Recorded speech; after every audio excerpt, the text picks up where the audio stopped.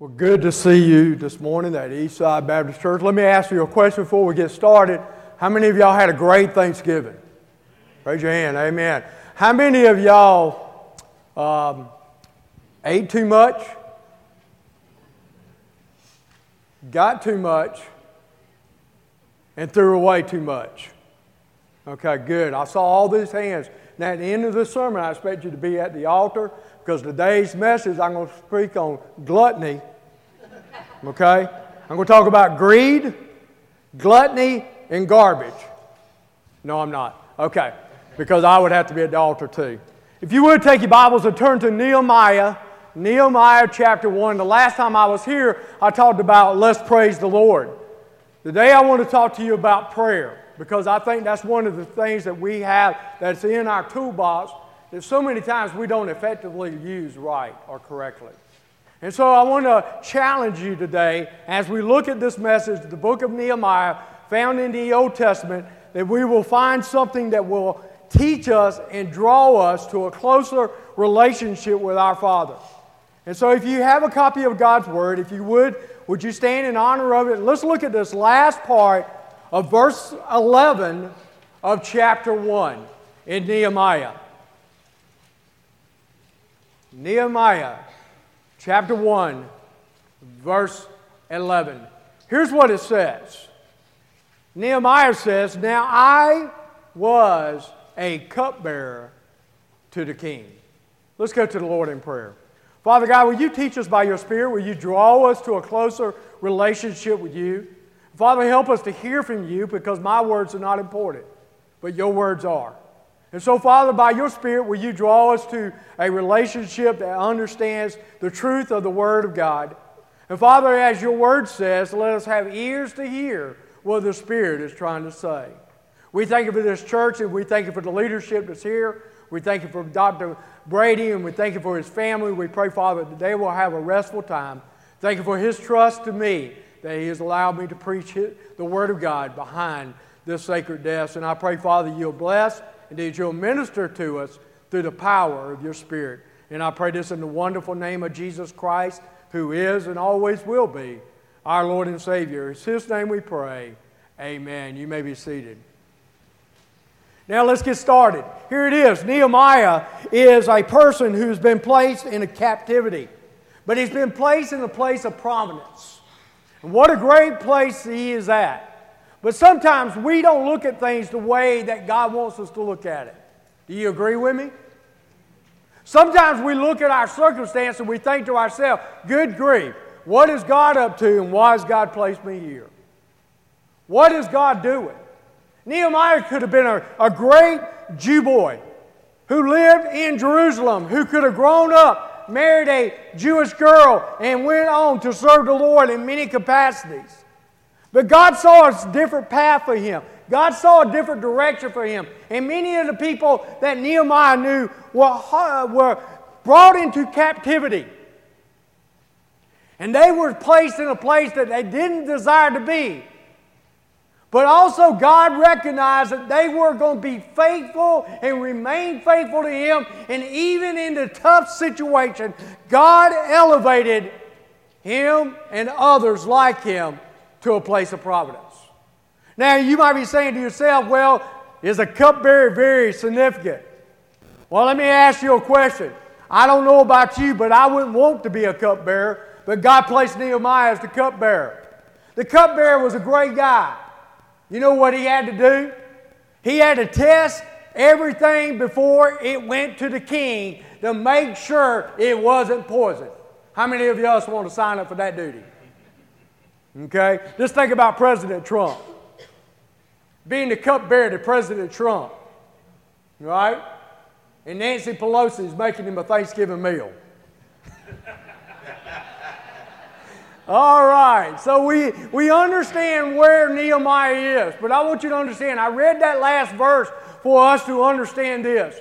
Sometimes we have to accept the position that God has got us in, but always look for where God is working at so we can join him in the process.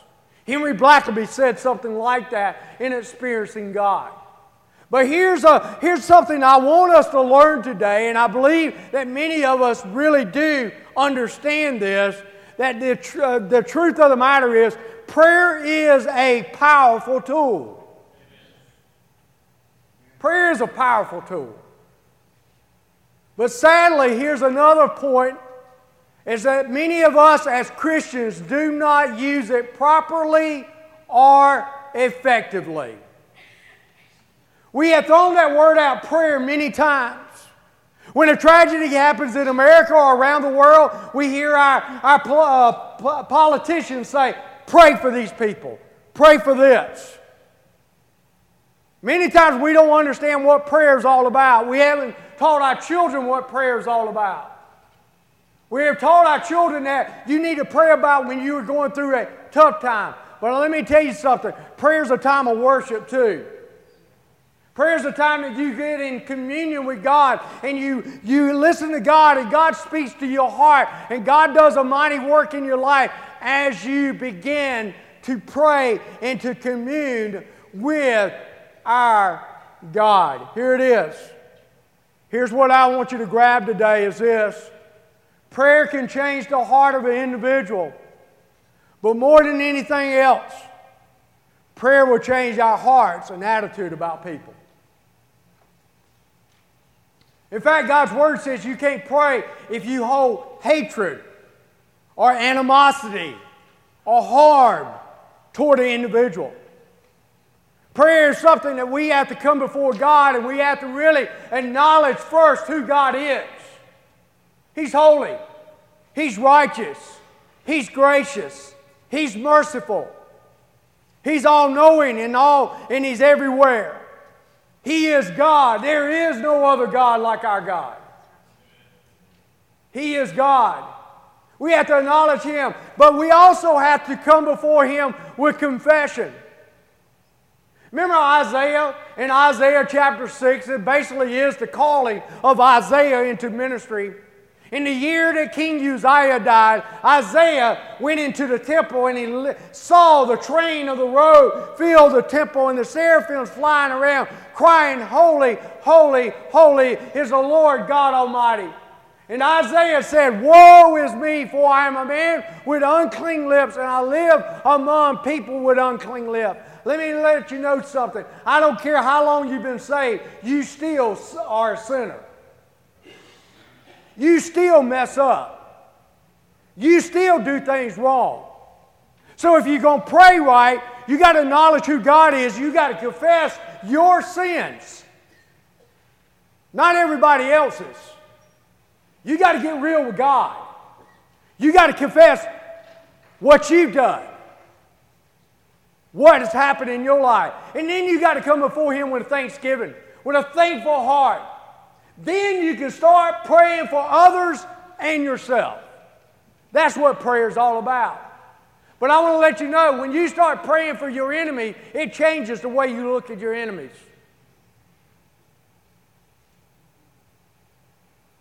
It changes the whole atmosphere. Nehemiah could have had a bitter heart. He could have been in a place that says, I don't care what happens to this king. I don't care what happens to this country. I don't care what's going on around me. I got to look out for me, myself, and I.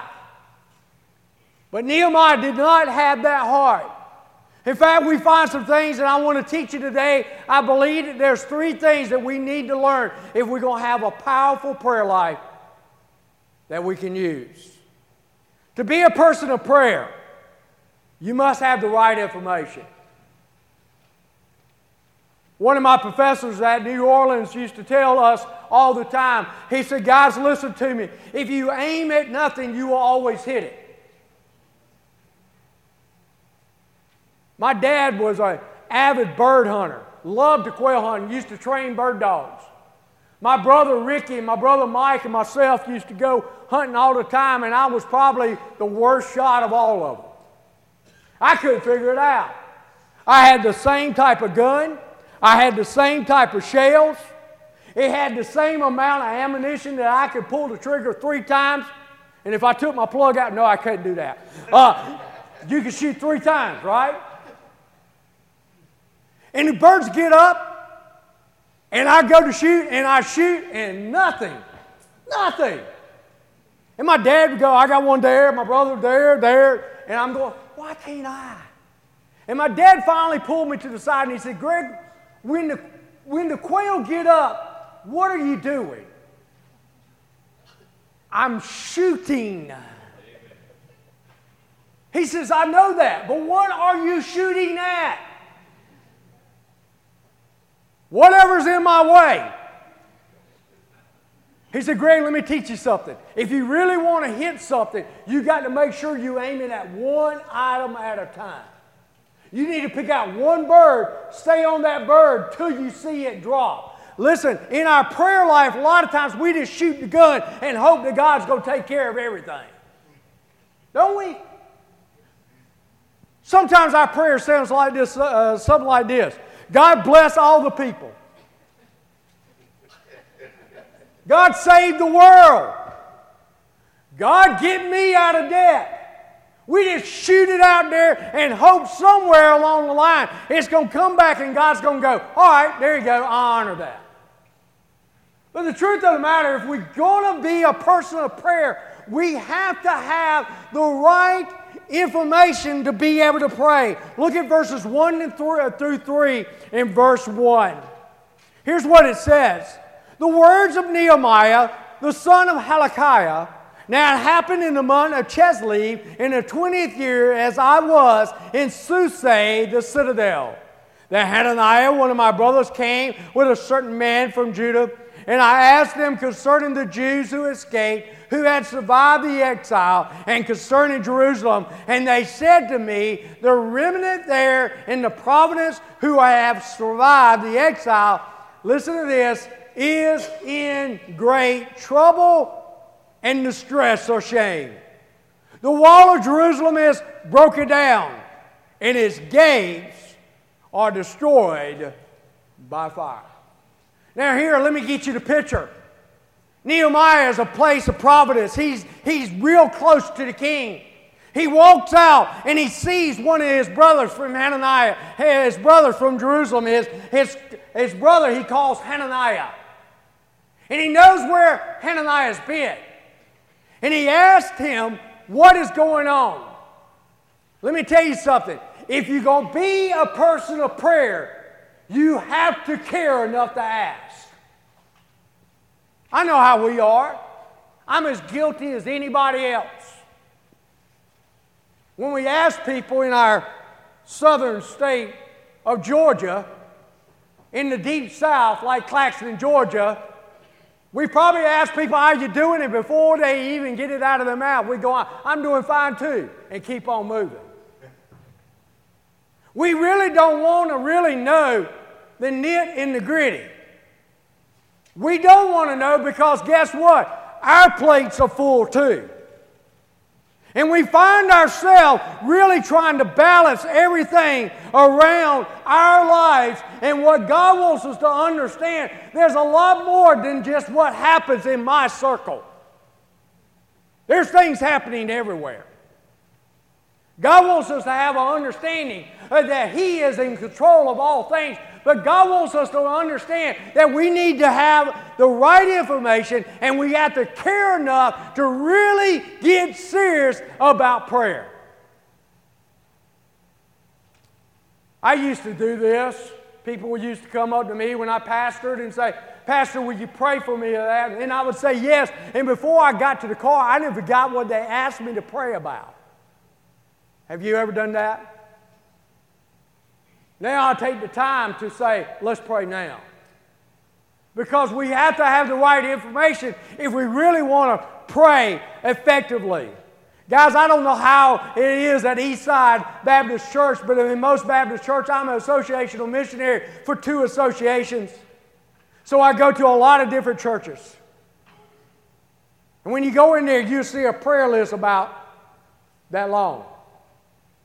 And then you start asking people about that. Most of the time, people don't even remember why they were placed there. What's going on in their lives. But they stay there. And we think by putting them on that magic prayer list, everything's going to be taken care of. And we don't realize that if we really want to pray about somebody, we need to have our own prayer list. We need to have the right information so we can pray. Here it is. He cared enough to ask. God's sovereignty is evident here. I want you to see that. At the right moment, at the right time, Nehemiah and Hananiah run together. I believe this. It's not by chance that people come together. I believe that God's working all the time. I believe God is drawing people together. I believe that God puts people in the places that He needs to put them in. The hurricane that just went through the Panhandle down in West Georgia. My heart was broken for the people down in West Georgia. And I called one of my pastor friends and asked him, because I knew he used to serve down there, do you know anybody? Can you get a hold of him? He said, I don't know many people down there, but I have a Facebook contact. I'll get him your number. And so he gave me that, and I got this guy's number, and I began to call him up, and I said, his name is David Williams. He's at Iron City Baptist Church. And I called David up, and I said, David, we're in southeast Georgia. I got a group of people that want to come help. And David said, please come. And we began to work, and we began to minister, and we began to do all these things. But I really didn't know the whole picture of this. See, the whole picture was this. David was at his last step almost in ministry. He was discouraged. He had 2 small boys and his wife. He has shared the gospel throughout Iron City. He's got a map of that city, and it's not a big place. Let me give you a picture. It's smaller than Little Wissy. Okay, that gives you a good picture. And inside of the sanctuary, he has a map of his city with every house on that map, and it has a light bulb for every house in that community. And they light up the light every time they get to share the gospel there. But he hadn't seen any fruit. He hadn't seen anything come about. He didn't know what God was doing. And then in the midst of this, he was discouraged. He was depressed. Everything was going wrong. And then all of a sudden, he finds himself in the middle of a Category 3 hurricane when it went through Iron City, huddled in a hallway with his wife and his 3-year-olds and his 3-year-old and his 1.5-year-old. Didn't know what was going to do. What was going to happen? He was there. His church family basically hadn't even checked on him.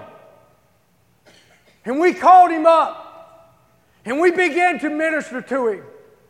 And David shared this from his own words at the Georgia Baptist Convention. And he said, I was at my last rope until Greg Bentley and Eric Rentz called me up and began to minister to me. I want to tell you something. I still believe it was the sovereignty of God that brought us together. God is all-knowing. God is all-powerful. God is at work everywhere. Here it is. I want you to see this.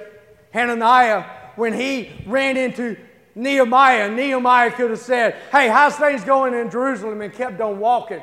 But Nehemiah stood there and listened to him. And when Hananiah shared what took place in Jerusalem, what was happening in Jerusalem, I want to let you know, it rocked his world.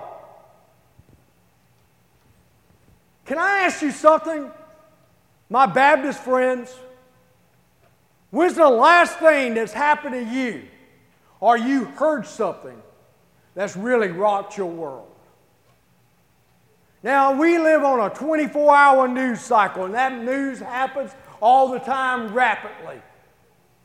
But can I ask you a question? When has it rocked your world that Jesus is coming back and there are going to be people who's going to be left behind or not going to heaven? When's it rocked your world? When's it rocked your world that you haven't shared your faith with somebody that needs the hope of Jesus Christ in their lives? When's it rocked your world? Hananiah shared this information. Nehemiah's world was rocked. And he could have said, man, I'll just pray for you. But Nehemiah decided that he needed to do more than just say, I'll pray for you. He understood that God was at work and he needed to be a part of what God is wanting us to do. Nehemiah had a caring heart. You got to care if you're going to really pray. And if you really truly care about people, you want to know the facts no matter how painful they are.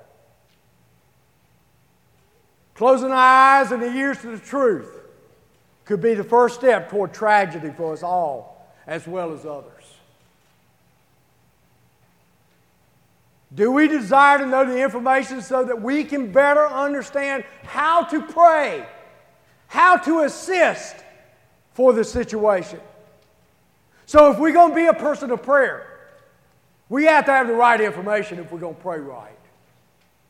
The second thing is this. If we're going to be a person of prayer, we have to be willing to become an intercessor. An intercessor. Look at verses 4 through 9. And as soon as I heard these words, I sat down and wept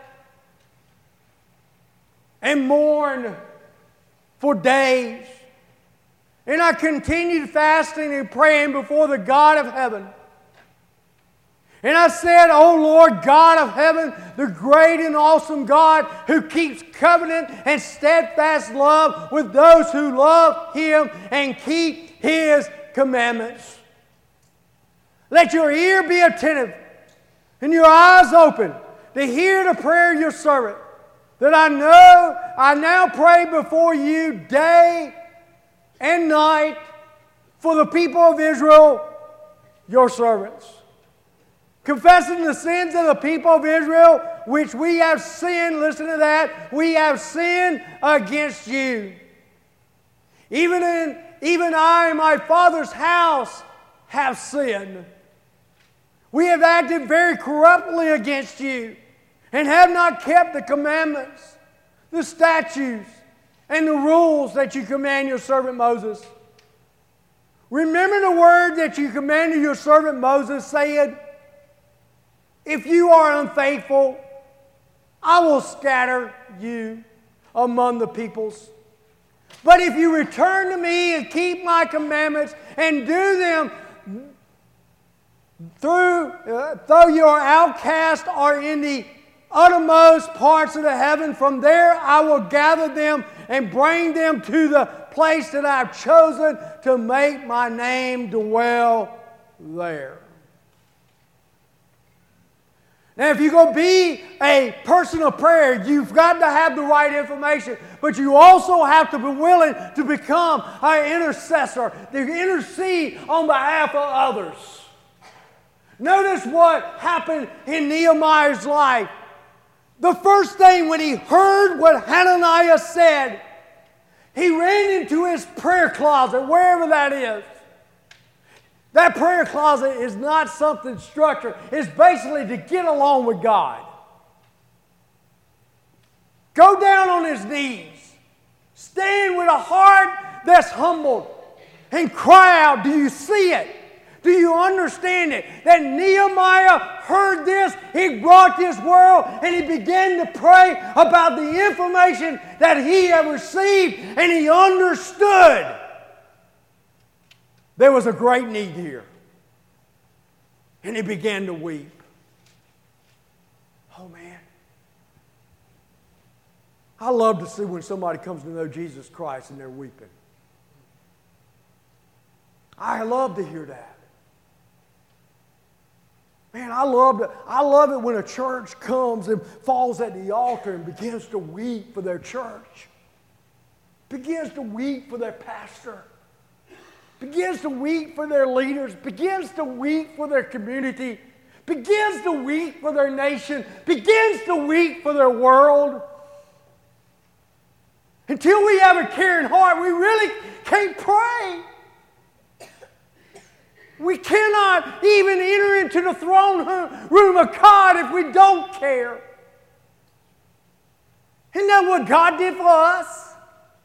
He saw us that we were sinners, that we were separated from Him. We had no hope. And He provided. When Jesus looked out over Israel and He began to weep, and He said, there are sheep that are heading to the slaughter, for they're sheep without a shepherd. Man, it just broke His heart. Man, we got to have a heart that cares. When God puts a burden on your heart, don't try to escape it. For if you do, you may miss the blessings He has planned for you. He has planned for you. And we all want to live in a bubble sometime, don't we? I don't know about you, but sometimes I get tired of hearing the news. Nothing good. Nothing right. But we got to understand that God has a plan for you and He has a plan for me, and He didn't put you in this world at this moment, at this time, to sit on the premises, but to stand on the promises. That's what God's called us to do. To call us, to challenge us. You have to care enough to pray. Alan Redpath said this: there's too much working before man and too little waiting before God. We're busy. Man, we're busy. We're so busy. We're busy on Facebook and Snapchat and everything else. We're busy going here and going there. We're busy socializing and doing all this, but we're doing a lot of things before men, but we're not hearing and waiting on God. Isaiah says, those who wait on God renew their strength. They mount up with wings of eagles. They soar to new heights. That's what God wants us to do. He wants us to wait on Him. Prayer begins with adoration toward God.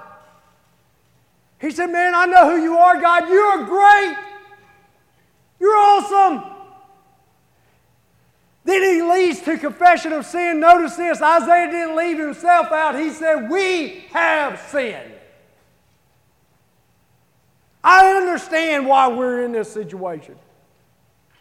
America needs to wake up. Our churches need to wake up. We're in a situation because we have forsaken the statutes of God. We have quit obeying His commandments.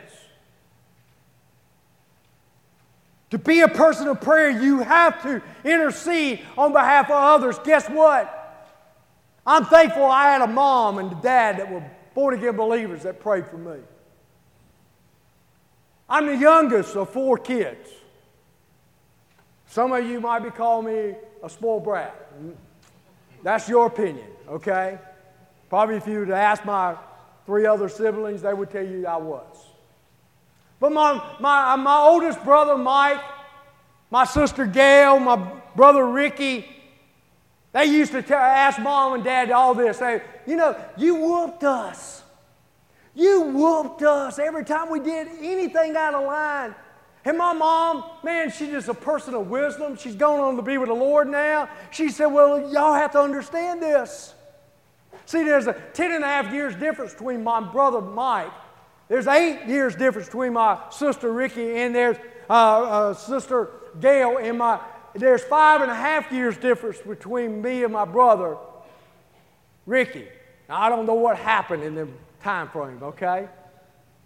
But I want you to understand this. My mom said this. She said, well, y'all know that when Greg came along, we were a lot older. And we were tired. And so we decided to do something different with Greg. And I'm sitting there too.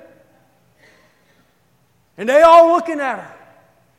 And we decided to pray for him. And I said, see, prayer works. Prayer works. It always works when people are praying on behalf of others. The story goes that during the Korean War, there was a great battle. They needed to have a reconnaissance to be able to be put up on a hill to see what was taking place with the enemy. And every time they tried to send somebody up, they never made it up the hill. And so the commander said, we got to have somebody up there. I know it's a dangerous situation. We got to have somebody up there. Will anybody go? And it was silence. At 9 a.m., a private came to his commanding officer and said, I will go. And so they strapped him up and they got him ready. And he goes up that hill. And he does a great work while there. He makes it all the way there. He stays there and able to give the army, the military, the coordinates so that they can begin to strike effectively. He makes it back down. His commander calls him in, commends him for his work. And he says, son, I got to ask you one question. Why did you decide to go? And why did you decide to come into my tent at that moment, at that time?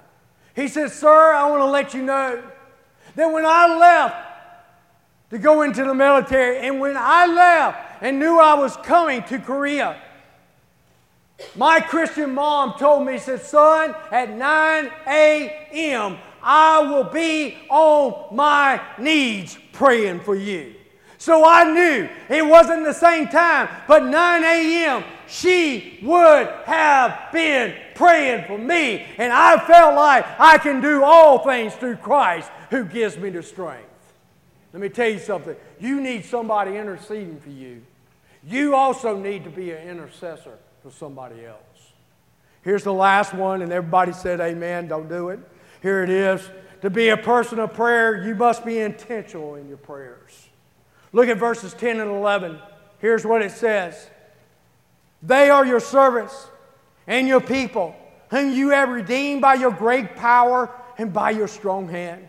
O Lord, let your ear be attentive to the prayer of your servant and to the prayer of your servants, who delight to fear your name.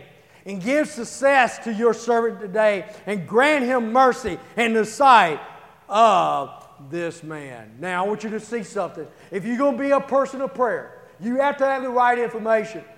You have to become an intercessor, but you have to be intentional. But I want you to see this. Notice this. I fail in this a lot of times, guys. Notice Nehemiah's confidence. I think my prayers sometimes lack faith. God's Word says we need to walk by faith, not by sight. I don't know what's going to happen around the corner. But I know this, my God reigns. I know this, my God is in control. I know this. God wants us to have confidence in Him. I know that. I preached this message the last time I was here. Remember, Paul and Silas was put in prison. Instead of sulking, they began to pray and praise. Sometimes I find myself not very confident in God because I'm up here doing this. In Psalms it says, fret not. Right? In other words, don't trip out. We do a lot of tripping sometimes, don't we? We do a lot of unconsciousness that we say we really don't have confidence God's got this. When you pray, you have to be confident that God first hears and second is going to answer. Now I want you to understand this. I want to make sure I'm not leaving you confused. I had a guy that used to work with my dad. He was a brick mason, and he wasn't saved, and he knew enough Bible to be dangerous. And he said this, he said, I want to let you know, I pray all the time. It says, ask and you shall receive. Right? Anything you desire, you shall be granted. And I said, well, you're taking that verse totally out of context. See, we got to have confidence that God hears, because I do believe He hears. If we do not have sin in our life, it is blocking our prayers. Okay? God will answer. You better believe He will answer. He always answers. It's either yes, it's no, or wait.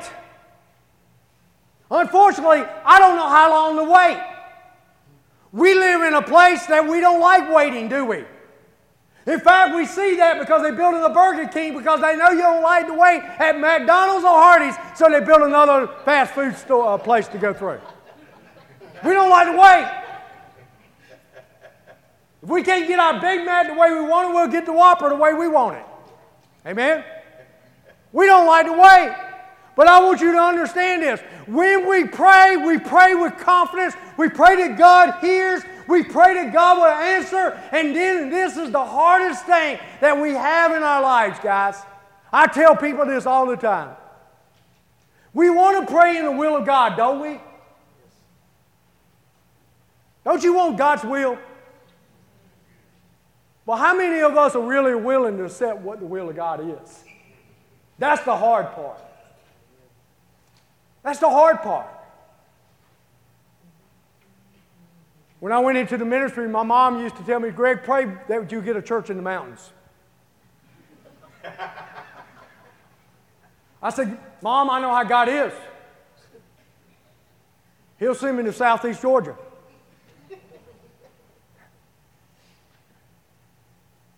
Prayer is an awesome tool, but many of us don't use it effectively or properly.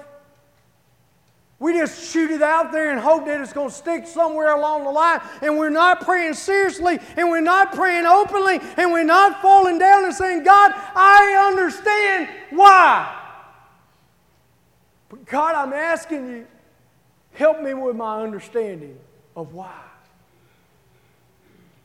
When we pray, we need to understand God honors the prayers of His people, especially when they pray in His will and under His authority.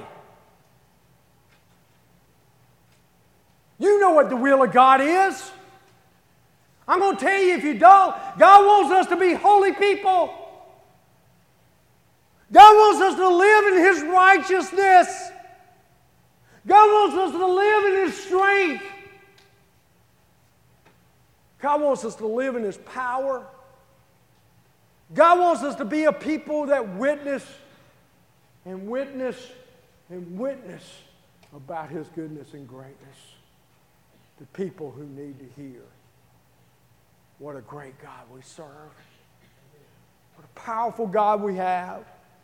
God wants to give us what we desire, and God desires them to say He is confident that God was going to raise up workers. He was confident that God was going to work in the heart of Artaxerxes, who was the king. Here's Nehemiah. Listen to this. I want you to understand this. I preached this message at another church in a different slant, and the pastor said this afterwards because I talked about missions, getting involved in missions, doing things in mission. And I said, the first thing you need to do is pray. And that pastor said, I want to correct what Brother Bentley said. You don't need to pray about missions. That wasn't what I was saying. What I'm saying is that God wants all of us on missions. But everybody's not to be on the same missions. We need to pray where God wants us to be on missions for Him. And recognize that God will use anybody. Can you imagine a king, a Gentile king, who had held people in captivity, who had placed them in this place? Artaxerxes was the most powerful man of that time. And Nehemiah had enough confidence that God was going to do something. He didn't know how, but he knew what he needed to do the first step. He needed to pray to the one who already knew how. He needed to pray to the one that already had it already figured out. And all he needed to do is trust God with the outcome. Can I ask you something today as we close? How's your prayer life? How's your prayer life? One of my staff guys was on staff with me, told me about this guy, this little boy that was at their table. And they were sitting down to eat. Mom was there, family was there, and the little boy reached over and grabbed a biscuit, put it in his mouth and began to eat, and Mama got so embarrassed. Son, we got to pray before we eat. And that little boy, you know what he said? He said, my God's so powerful, he could bless it on the way down. Amen. But sometimes, you know, we only pray at meal times. And a lot of times we use it for a sleep remedy. We pray until we fall out. Paul says we need to pray without ceasing. Pray without ceasing. We need to lift everything up in prayer. So can I ask you today, how's your prayer life? Do you care enough to pray for individuals and for others that you might not even know yet? Do you care? And are you willing to take the extra step and get involved where God is working? Even if it's not popular. Even if you're not going to get any notoriety about it. Are you willing to become a person of prayer? I look around and I see the seats. I know it's a holiday weekend. I understand all that. But are you praying for the people that should be in the seats? Are you praying? Then are you willing to do something about it, about going and asking them to come and be your guest? I'm not talking about swapping sheep. I'm talking about there's a lot of lost people in Evans County, I know, that need to know Jesus. Are you willing to get involved? And I believe it begins with prayer. And then God begins to turn and use you to show others what a great God we serve. Will you bow your heads and close your eyes? I'm going to ask the worship team if they'll come up. Today, you say, well, brother, I'm here today and I've never trusted Jesus Christ as my Lord and Savior.